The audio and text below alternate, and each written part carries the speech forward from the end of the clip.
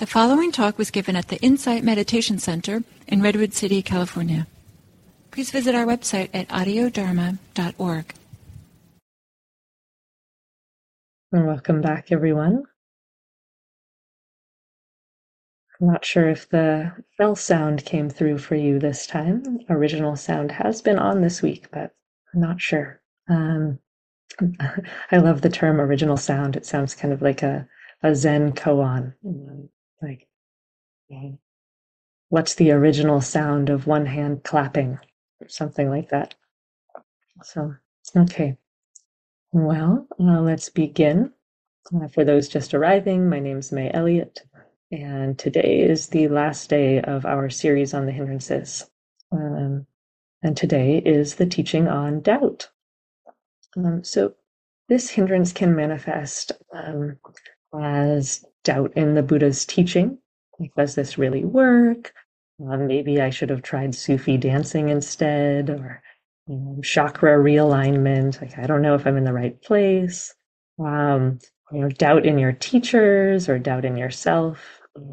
Doubt in oneself is often manifests as doubt in one's own capacity or ability to do the practice. Philip Moffat says, doubt is the mother of all the hindrances because it can stop you before you get started. And so doubt is significant in that it has the capacity to make us quit. And it can also sap the energy from our practice and agitate the mind. So some time ago, I agreed to undergo a period of more intensive meditation training. It was in a technique that I wasn't all that familiar with. And in that setting, there was actually a good bit of pressure to learn the technique. And as you can imagine, feeling pressure to learn a meditation technique is not a very supportive condition for learning to meditate. So it's no surprise then that but it was a little stressful, right? And so I was wondering, am I any good at this technique? Am I able to keep up with the training? So one day I was sitting mulling over my sense of impending insufficiency when something interesting happened. So a thought appeared in the mind, and it said, "This is just doubt." That's it. Just said, "This is doubt." And it was true. All that was happening in that moment was doubt. And I went, oh, doubt is one of the hindrances. And I know I don't need to take the hindrances personally. And so with this recognition, this clear seeing of, oh, this is doubt, it was as though the magic spell was lifted. The naming of doubt completely released its power, and the whole package fell away. So in that moment, I didn't need to let go of the doubt. The mind's inner wisdom let it go.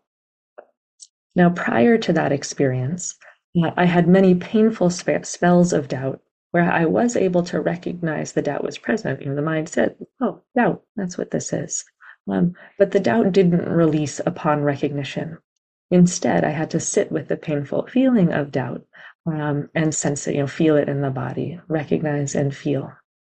So I did the practice that I've been sharing with you, knowing it's present, recognizing it, feeling it, sensing the sensations in the body, feeling the mood that's present, the unpleasant Vedana, unpleasant feeling tone. So over and over again, I practiced recognizing the doubt and feeling the dukkha, the suffering of the doubt.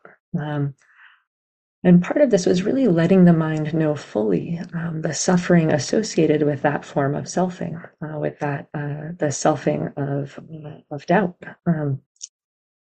So I want to zoom in a little bit on this practice of feeling.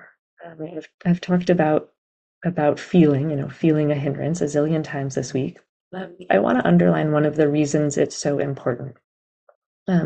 It's through being with the felt experience of the suffering of a hindrance, through really being in the body with the experience of anger or craving or restlessness or doubt, that our system can register, oh, this is suffering. Suffering hurts.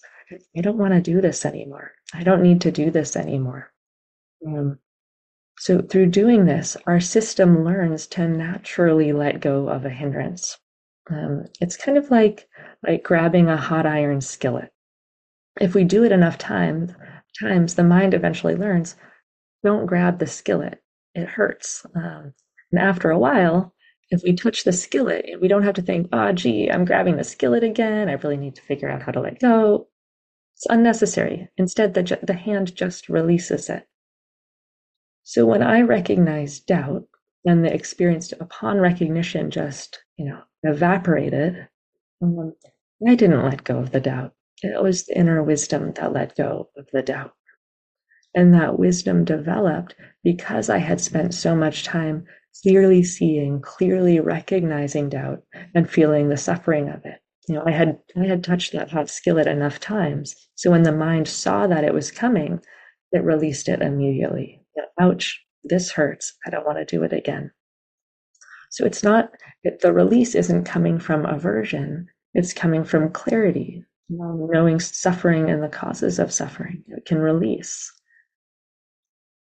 So when we become deeply intimate with our hindrances, when we study our hindrances fully, when we feel them over and over, eventually the citta, the heart mind, learns that they're dukkha, and the inner wisdom knows to release them.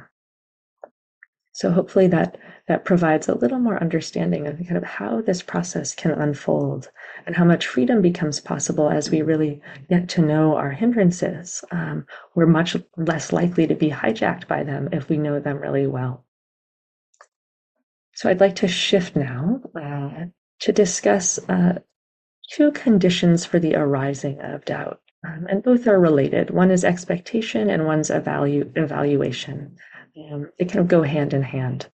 So Temple Smith says, the insight teacher, he says, doubt arises when reality doesn't meet our expectation of where we should be at.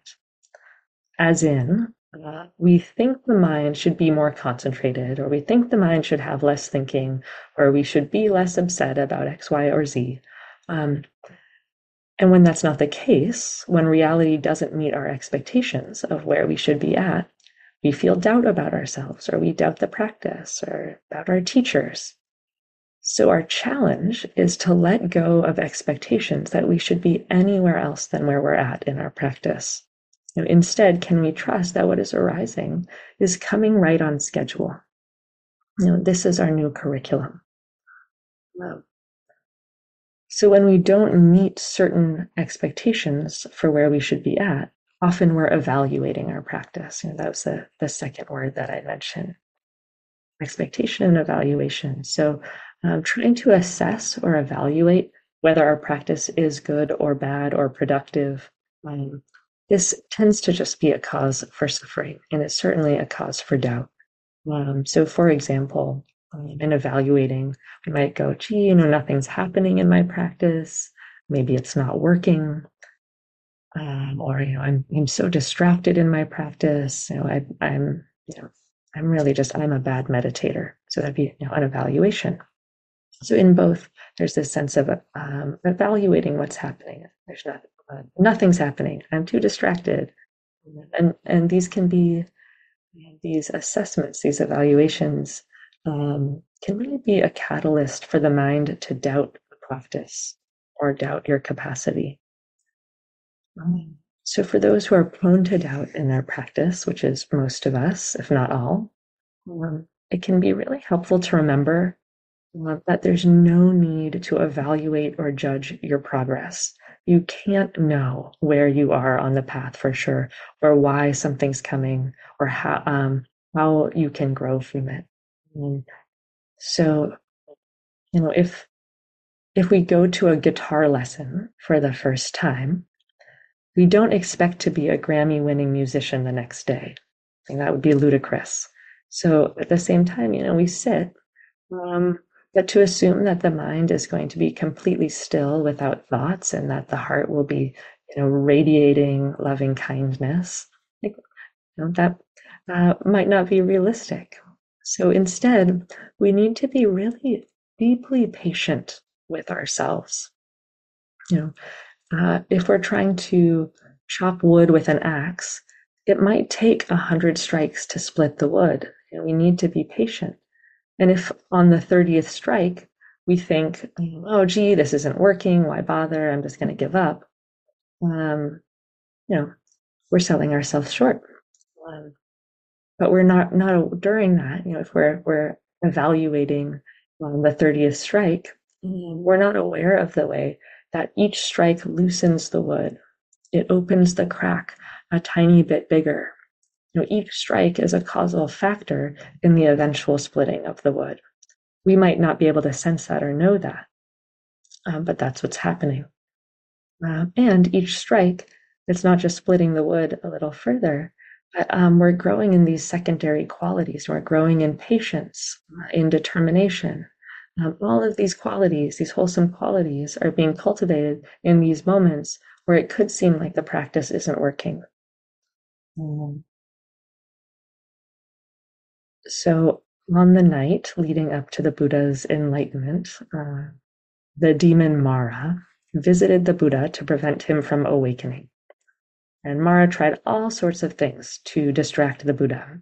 He sent his armies, he tempted the Buddha with beautiful women, and Mara's final ammunition, after trying everything, he says to the Buddha, "Who do you think you are that you could be enlightened?"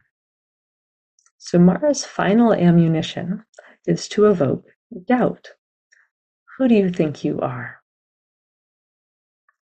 And at that moment, the Buddha touched the earth and said, "With the earth as my witness, I have a right to be here." And he became free. So doubt is no small matter. It was the last assault for the Buddha before liberation, the last effort of Mara. And so we'll experience doubt in our practice. It arises early in practice. It arises late in practice. So the best thing we can do is get to know it. So now I want to shift to the antidote for doubt. So as discussed in the meditation, the classic antidote for doubt is faith, or trust, confidence. We can use any of those words. Can we trust that whatever's arising is arising right on time? Can we trust that we're right on track? Can we trust the Dharma? Can we trust the practice? And if you struggle with doubt, build a daily faith practice. Reflect on why you're practicing. Recollect moments in your life when the practice was really beneficial for you. That's what we did at the beginning of the meditation. So connecting with moments where the practice has benefited us, it's faith building. Borrow the faith of your teachers, teachers that inspire you. See the practice working in them, so you too can have confidence in it. I saw a sign a while ago that said, proceed as though success were inevitable. Proceed as though success were inevitable. So can we trust that if we just show up with mindfulness and curiosity, that the practice is reliable? We can have confidence in it. We can have confidence in ourselves. Can we proceed as though success were inevitable?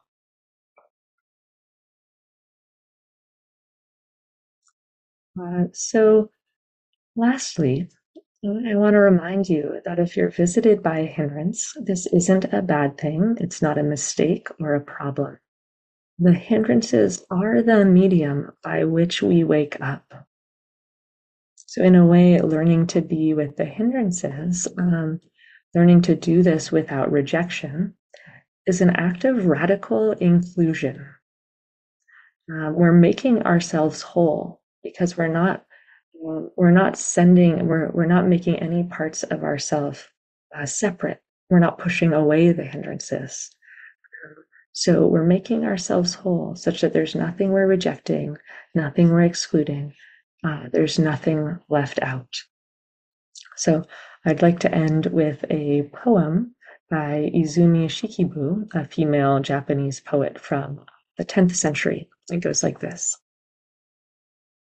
Watching the moon at dawn, solitary, mid-sky, I knew myself completely, no part left out. I'll read it again. Watching the moon at dawn, solitary, mid-sky, I knew myself completely, no part left out. Thank you very much for your kind attention. It's been absolutely wonderful to spend the week with you. May your practice with the hindrances be a catalyst for your awakening. It's been so lovely seeing your messages in the chat and getting to spend this time with a worldwide Sangha. Take care, everyone.